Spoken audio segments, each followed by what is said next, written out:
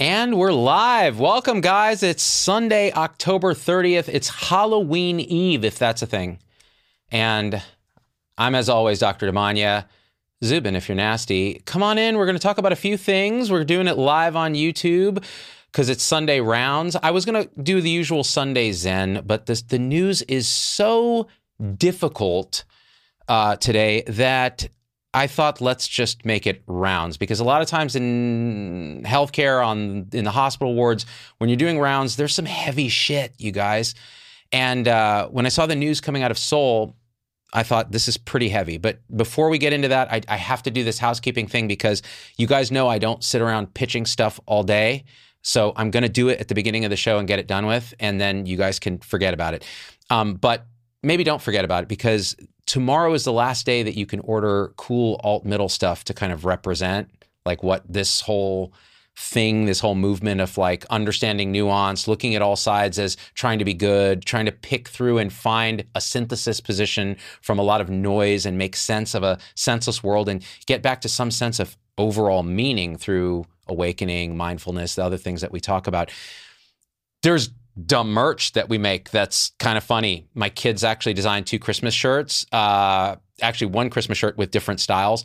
And there's alt-middle for life, there's nuance, there's pens that are unstealable, and all kinds of stuff. But tomorrow's the last day to order it in order to get it for Christmas. My lovely co-conspirator in crime, Marisa, is managing all that. So go to supportertribeforlife.com. If you're a paying supporter of our show, you get 20% off. Check your supporter feed for the coupon code for that.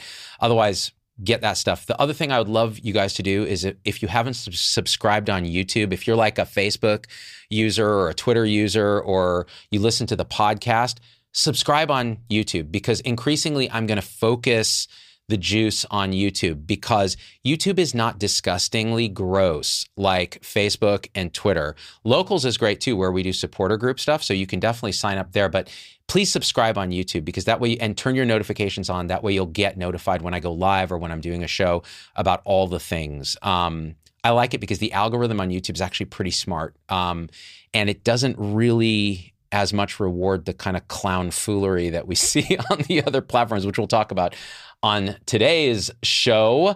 Everybody's here, Jane and George and Vicky and Michelle. So we got the comments. All right, the other thing, last thing, podcast. If you listen on we're a big audio podcast too. We port our thing over. The audio quality is really good. When we do interviews, it's a great way to consume it. Please leave a review and subscribe on your favorite podcast app, because that helps us reach a lot more people. We're already one of the bigger science and medicine podcasts, so it'd be great to be able to reach people with our message. All right, that being said, dude, when I saw the news coming out of Seoul, the Itaewon district, I hope I'm saying that right. I've not been to Seoul, Korea, but I've been wanting to go ever since I've been obsessed with K-dramas and K-pop and all the other things that the world gets obsessed with, because Korea has been having, over the last few years, a moment, right, in the popular culture of the world. And it's well-deserved, actually.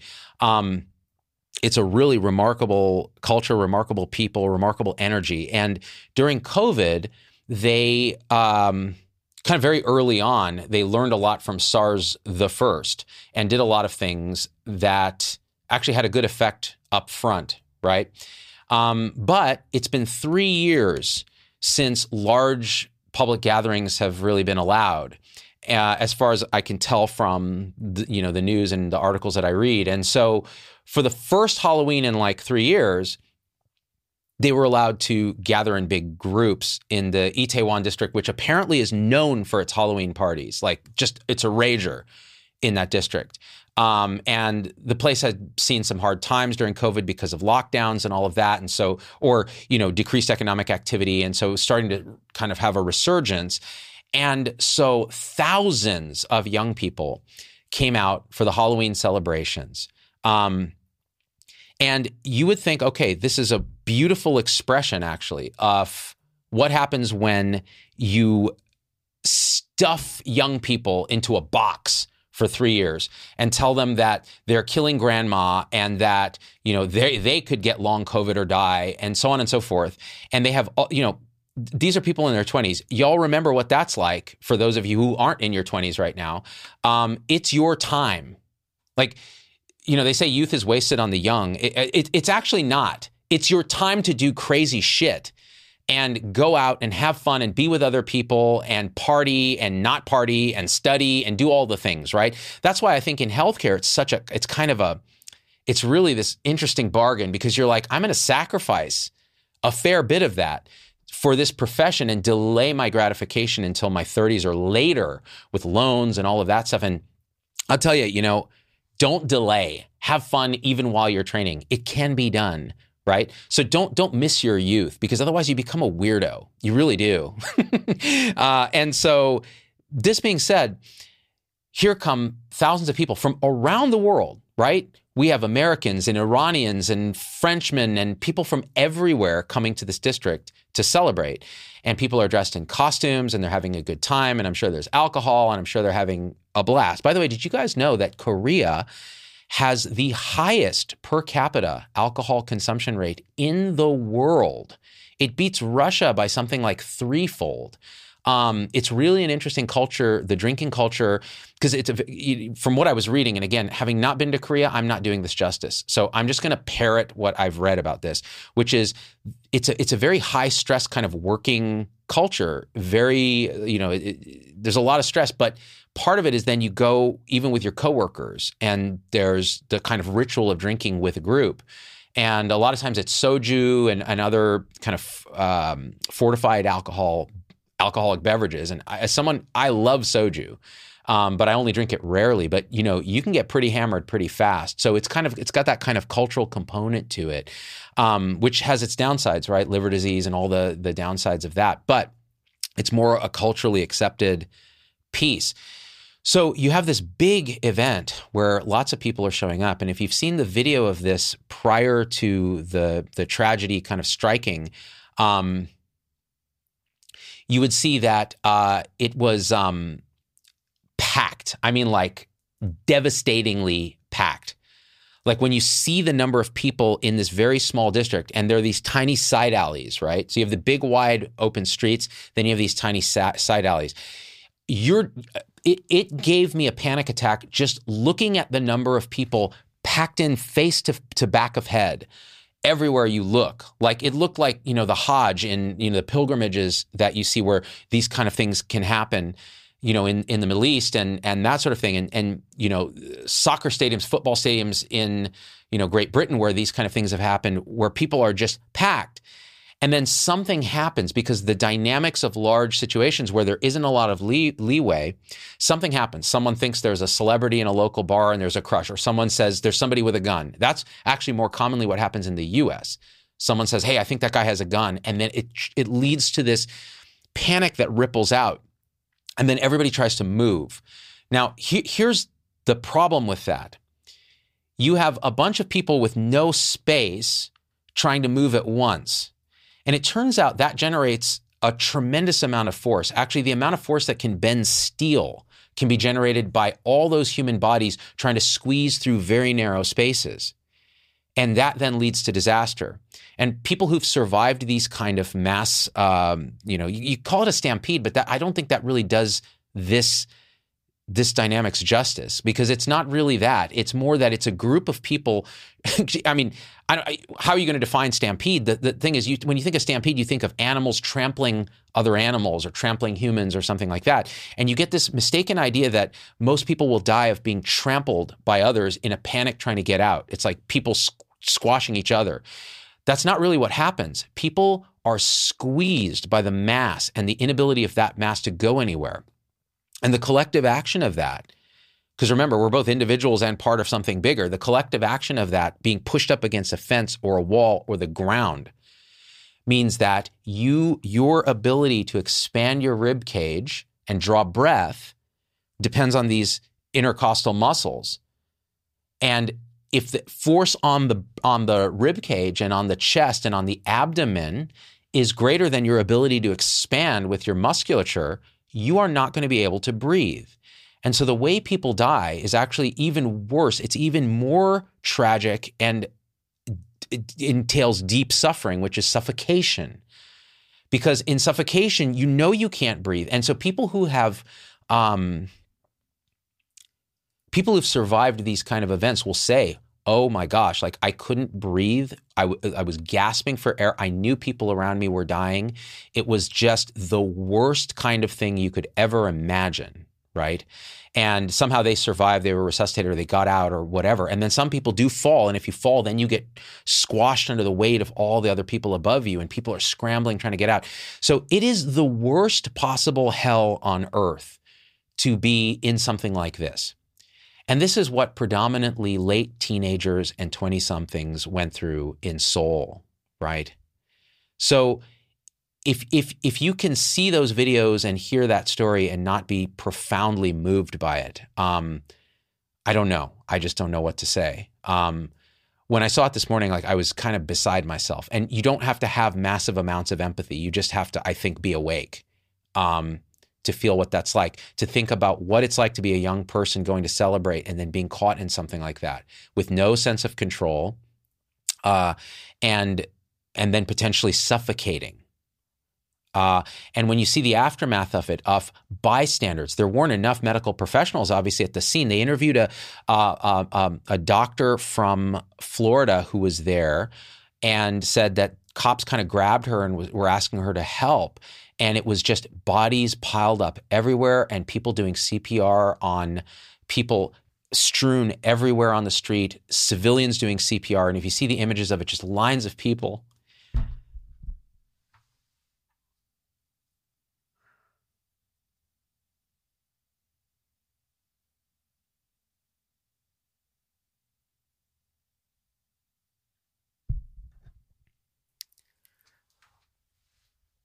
Strangers doing CPR on other people. Like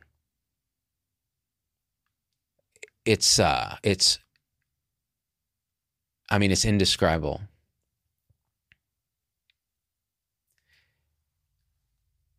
And when I say we're individuals and we're part of something bigger, that's what I mean, right?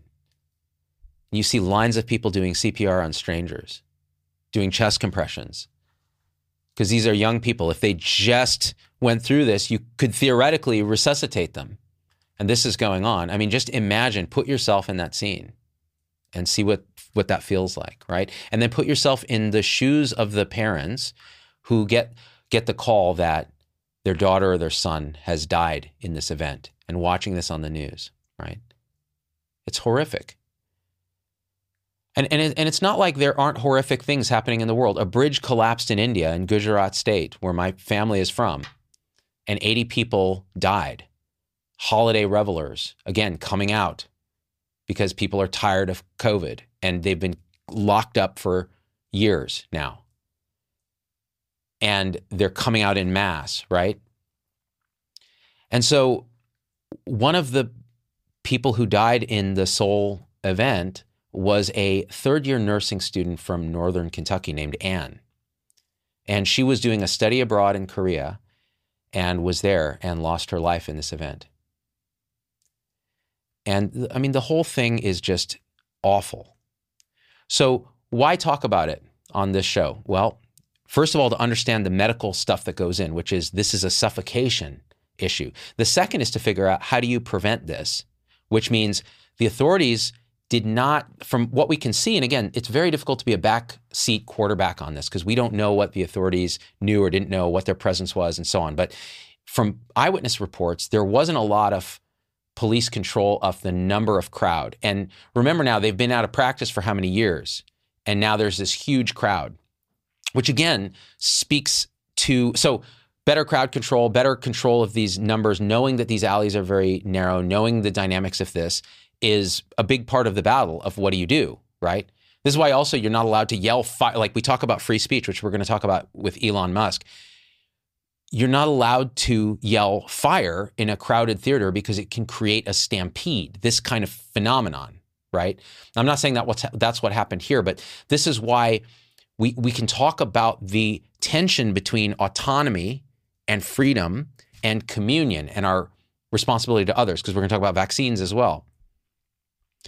And the third piece of this that I think is particularly tragic ties into the other pieces as well, which is the following. We have locked up our young generation for the last couple and a half years and have told them, we've basically instilled in them a mentality of fear, of guilt, like, oh, you're going to hurt someone, an elder, and of kind of almost shame for being young. Like, oh, how dare you go out and celebrate something in a group of friends? How dare you go and date people, without wearing 3 N95 masks? And judging by what happened in Korea, this is the first time they were able to do this. Why was the crowd so big? Really feel into that. 3 years of repressed youth, and they do what is absolutely natural, which is come out in force. Now, what the authorities should have done is understood that, okay? And the second thing we should have done is we should learn that, hey, the virus actually doesn't affect young people as much as it affects old people. This is a very age-dependent and condition-dependent virus. So why are we hitting it with a one-size-fits-all hammer, right? Let's read some comments and we'll talk about vaccines because we're talking about one-size-fits-all hammers. And I got to go early today because my 14-year-old daughter who was on the show last week, Z-Pup Prime, is doing a symphony concert with the Peninsula Youth Orchestra. And so it's a high school level orchestra and some younger kids too. And it's just an amazing orchestra and I can't wait. They're doing Beethoven's 7th Symphony and some other pieces. It is insanely hard music and I can't wait to see it. So I'll have to go because I got to get my family and take her. I already dropped her off because she's warming up and I got to run. So, all right. Let's see. I don't know if COVID has much to do with this. This stuff happened before COVID also, David Palermo. No, you're right. But the event in Korea, I'm pretty convinced COVID, there wouldn't have been such a big crowd if there hadn't been so much repressed demand for this. That's what I think. Now, I could be wrong, but that's my feeling. Yeah, these things happen. Absolutely. And we have to understand the dynamics of crowds better in order to prevent them. Kay Pedraz says exactly, Z, the price these young people have paid and keep paying seems extreme and just so very wrong. Yeah, you're absolutely right. It's wrong. It's morally wrong. It's outrageous. It's almost like an assault by the elderly on the young. But they're not, the elderly aren't really doing it. The young are kind of complicit in it because it's a groupthink that we've kind of instilled. And, I understand that it's hard to specifically protect old people. I understand that. I know the pros and cons of this. But what we've done has costs. Like you could consider those 153 dead and how many injured right now in South Korea. These are young people with an entire life ahead of them. In the whole history of the pandemic so far, I think 400 some children have died in the United States, which is terrible. You can add these young people to the list of COVID casualties, I think. I don't think I'm being unfair saying that. So these responses have a cost. So let's talk about vaccine fatigue and the vaccines, because I think this ties right into this. You guys know I'm a massive advocate of vaccines. I'm an advocate of the coronavirus vaccines for people at high risk, the elderly, people who've never been exposed to COVID. So early on, I was like, just go get this thing. I think it's important. Then when the kids version came out, by that time, I'm like, well, a lot of kids have already been exposed. If your kid's high risk or you're just high sphincter tone about it, go get it. But I don't think we should mandate it. And the booster, I think, okay, for people over 50, for people with chronic disease, it seems like, and Paul Offit, vaccine specialist we have on the show, agrees, probably a good idea because it generates a little bit better protection against severe disease, hospitalization. But for everyone else, especially if you've had the disease, the 2 doses are fine. And if you've had the disease and done fine, you could even argue you don't really have to push the vaccination. It's a good idea because you get more robust and broader immunity, but you don't absolutely have to push it. So what did we do? Oh, we mandated it for employees, and we mandated the 3 shots for college students. Okay, this goes right back into telling college students the wrong thing about science, about risk, and about themselves.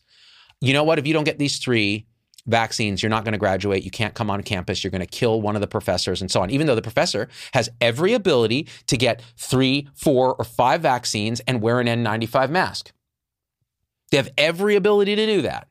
So why are you telling a 18-year-old freshman in college that they have to get this or they can't come, when we know that actually the young men like that have a non-zero risk of something like myocarditis, which even though most people do better, it's still, this is a relatively new vaccine, so we don't have long-term data. I think it's probably okay, but we don't have the long-term data. So why would you take any risk when the benefit in that group is nothing? It's barely anything to get that third dose. So we did that. Now some colleges are mandating the bivalent booster. Okay, this is where I get really upset. People like Paul Offit get upset. People like Vinay Prasad get upset. People who kind of study this stuff.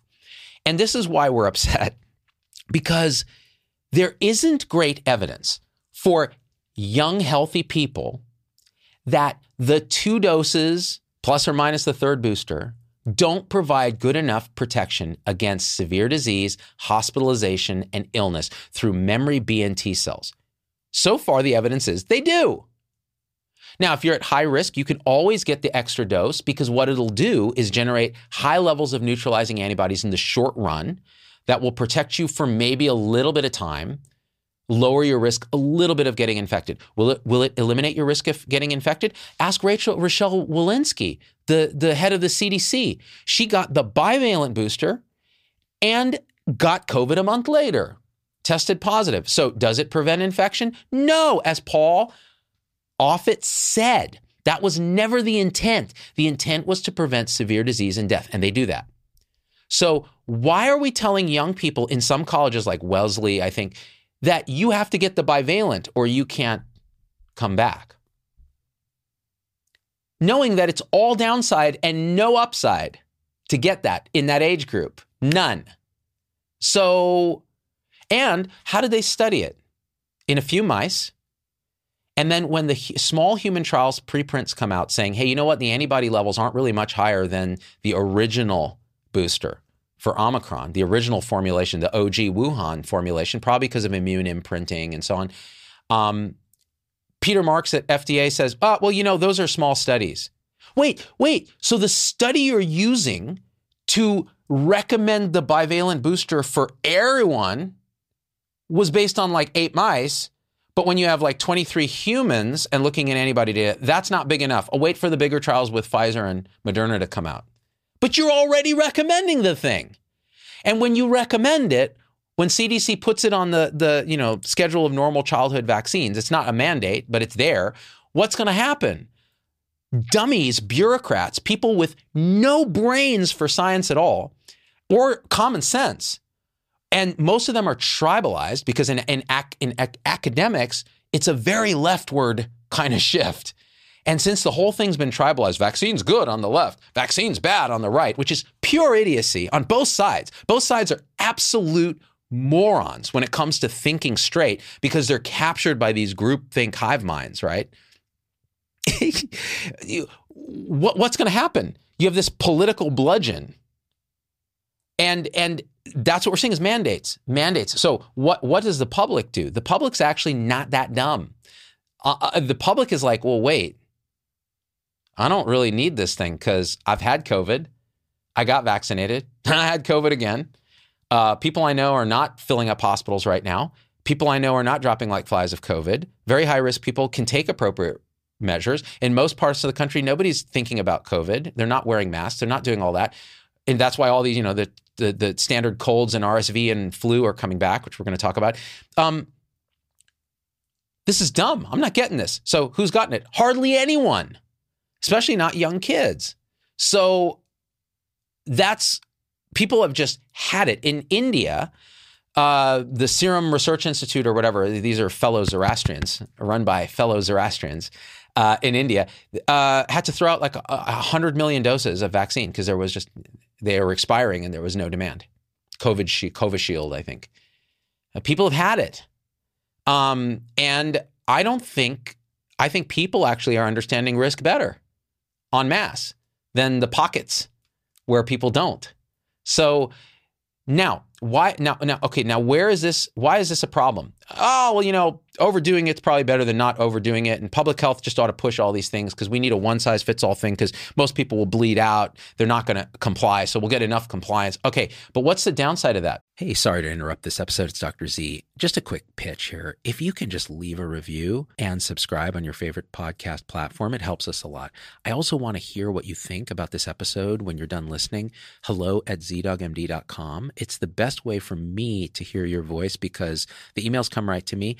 And we don't have a comment section on most podcast platforms. Maybe Spotify has one, but nobody else does. So it really gets your voice involved on episodes, especially that don't have a video. And the third thing is if you want to be a part of this community and support the show, join our supporter tribe, zdogmd.com/supporters. You can join on YouTube, Locals, Facebook, Instagram. You get live videos with me where we're talking about these things in depth, uncensored, and your comments are fully incorporated as in real time. And then we do these Zoom meetings where it's really like a beautiful community where we share our experiences on the awakening journeyless journey. How are we going to transform ourselves so we can transform healthcare and education and government? Because those systems are epiphenomena of us. Until we wake up, those systems will stay asleep. They're just an expression of our own delusion. So being a part of that, it supports this message so others can hear it. And it also allows for our own collective growth. So we need each other in that way. It's really, really, really tightly interwoven and interdependent. That's it. Back to your regularly scheduled show. All the harm that we're causing, just like I said, that the soul, everybody coming out at once after 3 years of being locked away, is an epiphenomenon, an untoward secondary, tertiary effect of our policies. So is vaccine absolutism, because what's happening now? People aren't getting flu shot. They're not getting childhood vaccines. Now, why is flu shot important? Well, okay, but flu shot's not even very effective, 30 to 50, 60% effective, depending on whether they get the strain right, maybe 50% this year. Listen to yourself talk. If you can reduce your risk by 50% of getting flu, which at the minimum will knock you out for a few days, at the worst will kill you, and it kills people of all ages and all wellness levels, although it does prefer young and old, like all the things. Why not, right? Do that. And if you don't want to get it, fine. You don't mandate it. So what's happening? Nobody's getting it. Now, I got it. My 2 kids got it. And boy, I tell you, that vaccine's a piece of cake compared to COVID. You get the COVID vaccine, you're out for a day with symptoms. That's another secondary effect. You want people to get boosters, and you're like, if you get a booster and you have a really robust response, now that there's some science saying that means your antibody levels were higher initially. Okay, so I've had 2. I had terrible responses. Then I had a third. I had a pretty good response to that too. I'm probably good. Why would you put me through that again by mandate? So people just know, they have common sense. And I think the science, whatever that is, the process of understanding so far supports that you shouldn't mandate this vaccine. You should make it available and optional. That's what I think. So flu, I would argue, hey, you should get the flu shot. It really has minimal downside and a reasonable upside. And if you don't want to get it, that's cool too. If you've never had flu and you're not worried about it, okay, I get it. I'm not going to push it. But people aren't getting it. And do we think flu season is going to be bad? Yes, we do. It's showing up early. We saw in the Southern Hemisphere, it doesn't look good this year for flu because everybody's opened back up, which they should have been in the beginning anyways. We've really altered the kind of natural course of these viruses. So, that's what I take. That's what I think about this. Corey says, how about people who are getting blood clots and the fact that these blood clots don't have the nutrients that blood should normally have? Corey, that data is not, I've looked at that. So, and this is where we'll get into Elon Musk and so-called misinformation. All right. Mr. Natural says, I get it. I've been stuck between these two sides the last 2 years. My community asked me to coordinate the COVID response, so I foolishly agreed. I'm so sorry, Mr. Natural.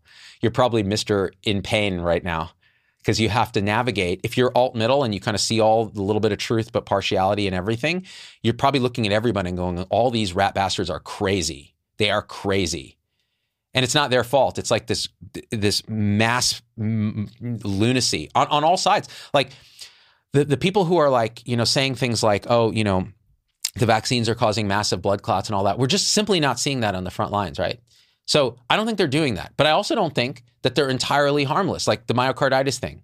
And the fact that even if you have to take a day off because you're having shitty symptoms from the thing means you better have a benefit that's accruing because of that. And if there's really not much benefit, why are you forcing people to do it? Or even encouraging them if they don't have a ton of risk factors? So, I mean, this is the mistake that public health has made. And by the way, we don't exist to serve public health. It goes the other way. So they have to do the most good for the most people. And I don't think that it's really en masse is succeeding that way.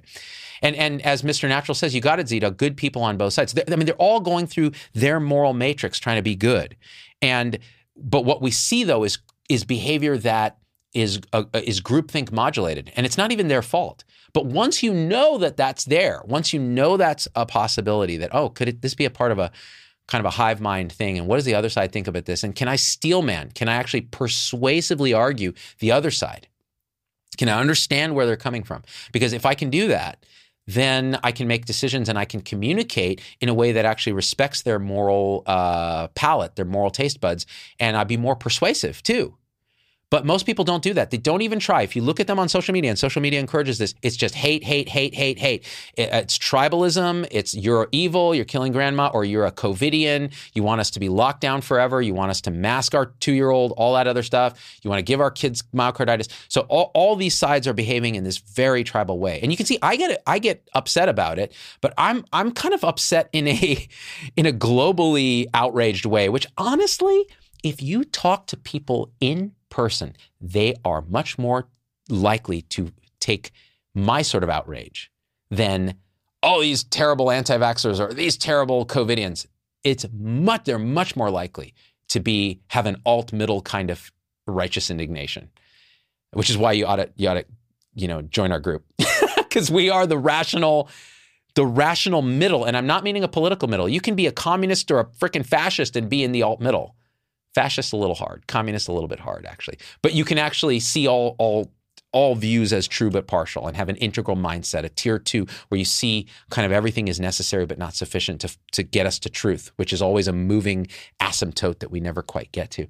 All right, and that gets me to that's actually perfect lead into the last thing we're going to talk about before I got to go get my family and go see my daughter at her violin symphony recital. So awesome. And guess what? If they make me wear a mask, I'm going to punch someone in the face. I'm kidding. No violence. After the Pelosi thing, even joking about that stuff, dude. I mean, that guy was mentally ill, not just because he was Canadian. I'm kidding. Don't kill me. I got so many great Canadian fans. I actually think Canada is our best 51st state. But the whole hive mind thing, you drop someone with mental illness into one of those hive minds, and what happens? They show up at Pelosi's house saying, "Where was Nancy?" with a hammer, watching all this crap in their particular hive. It's nuts. All right, so Twitter. Elon Musk buys Twitter. Thank fucking God. And I'm not saying because I like Elon. I don't care about Elon. I don't care honestly what he does. But I'll tell you this. I hate what Twitter does to human beings. It creates and encourages a mob mentality. And people talk about, there's hate speech and there's bullying. Yeah, that's all true. You can find that on Facebook. You can find that on YouTube. You can find that on TikTok. You find it everywhere. Twitter has a unique proclivity for creating a mob. And I know because I've been the victim of mobs on Twitter. They are, first of all, they tend to be, they can be on both political spectrums, but Twitter as a whole skews left. So it tends to be the lefty mob, which is, believe it or not, is the cultural moment right now. Like the pop culture is the kind of wokey, like you couldn't make a movie today like Tropic Thunder. You couldn't make a movie like The Hangover. You couldn't make a show like the early episodes of Family Guy, because they would get canceled. And those were all in the 2000s, before it was in between the emergence of PC in the 90s, the kind of like, oh God, let's just have fun 2000s. And then everything since then has been a shit show. Why? Because social media came on board and turned people into total ass clowns. So Twitter is actually, you get likes and followers on Twitter by being a total douche canoe. That's how you get them. And maybe that's a problem with me because I have like about 100,000 on there. And all I do is post videos, right? But before I used to do that, I used to actually try to engage. What a mistake. What a mistake. Because all that's going to happen is you're going to get piled on by a bunch of tribal lunatics. And to be honest, a lot of times I was blind to my own tribalism. So I would make tweets and looking back, I'd go, oh, dude, that was dumb. That's like such a tribal tweet. That's such a virtue signaling kind of move right there, whatever I was signaling. And now I see it. Before I couldn't see it because I was in there. I was like seeing through it. When you see through the lens of that kind of tribalism, you can't see that you're doing it. That's why I keep fucking yelling about this shit. Like, it is so important. People are like, how do you fix the Z? Like, what do you do about it? You know that it's happening. You shine the disinfectant of sunlight on the behavior. And you know what happens? The biggest shining is when you shine it in the mirror and it reflects back on you and you're like, oh my God, I'm a total douche canoe. Like, I'm the worst. I'm worse than anybody I'm complaining about. Holy shit. My neighbors are probably like, what the fuck is going on? But that's what it is. And then you go, oh. And you know what happens? We talk about the sense of moral injury where you're forced to do things that are against your morality. You look at war, you look at medicine, you look at healthcare. What about the opposite, moral elevation? Where you're like, oh, I could be so much better than I am. Or people are really good. Oh my God, look at the people doing CPR on perfect strangers in Korea after this just mind-numbing tragedy.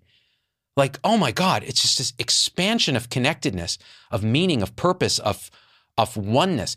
That is what's on offer when you stop seeing through the lens of tribalism to find your meaning fix. Oh, I have a sense of meaning because I belong to a whole group of fucking douche canoes, like total dillwads, like all of them.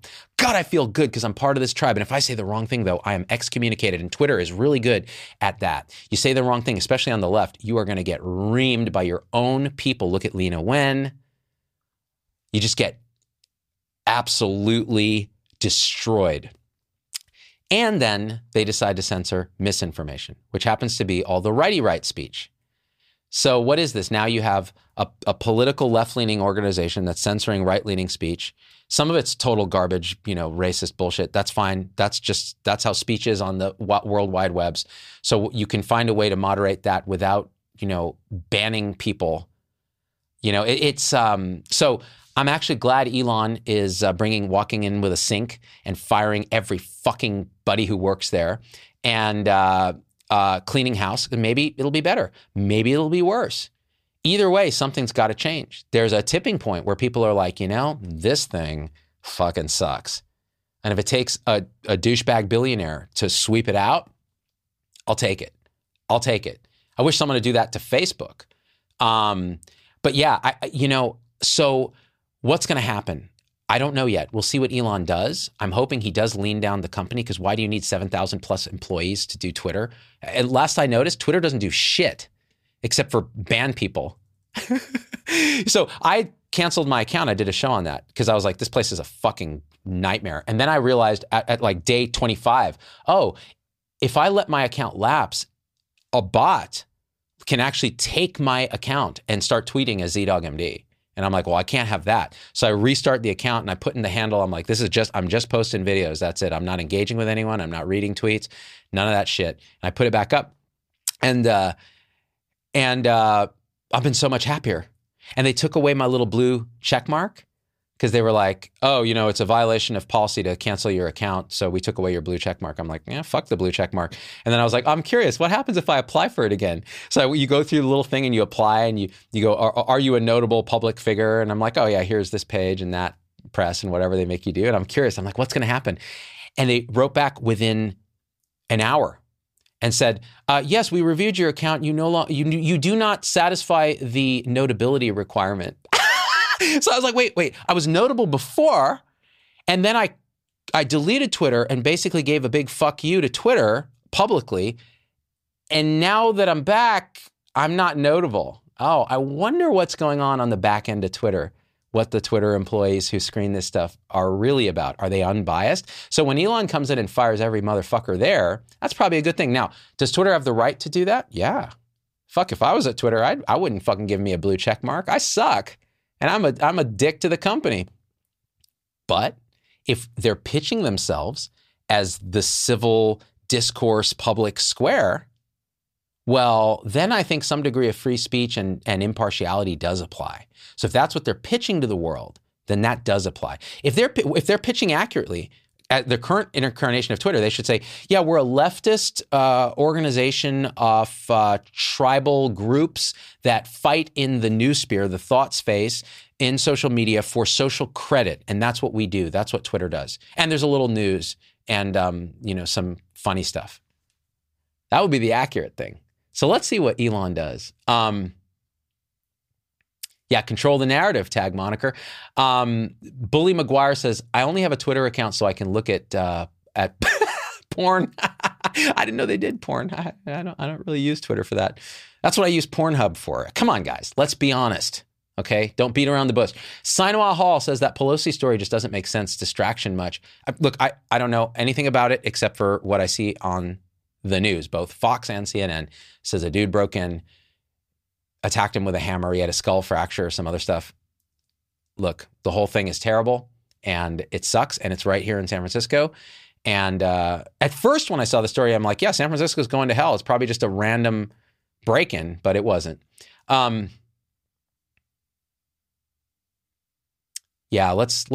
see what happens with Twitter. So that all being said, I do have to go get my family and go see my daughter. I hope you guys had fun talking today. Sorry I go a little off the rails. When it's live, I'm just like that. It's very hard for me to be inauthentic these days. Pretty soon I'm going on a little silent retreat, so I'll be back in a few days. And then I may just decide never to do another show, but that's never happened on my 2 prior silent meditation retreats. Instead, I come back even more volatile and unable to restrain anything that comes from the emptiness at the center of reality, the awake emptiness at the center of reality. All right. So do me a favor, subscribe on YouTube. If you like what we do, become a supporter on Locals, YouTube, or Facebook. It's $5 a month. You get even more insane crap and you get to support all this nonsense. And then the merchandise stuff, tomorrow's the last day to get it. So go to Supporter Tribe number 4 Life, LYFE. I put links in the show notes on every platform. Go there. If you're a supporter, you get 20% off. You can get your supporter code in your supporter feed and get that gear. My daughter's designed 2 shirts. I'm turning them into little entrepreneurs. I said I will split if we make any profit on it. Usually we don't actually make much profit.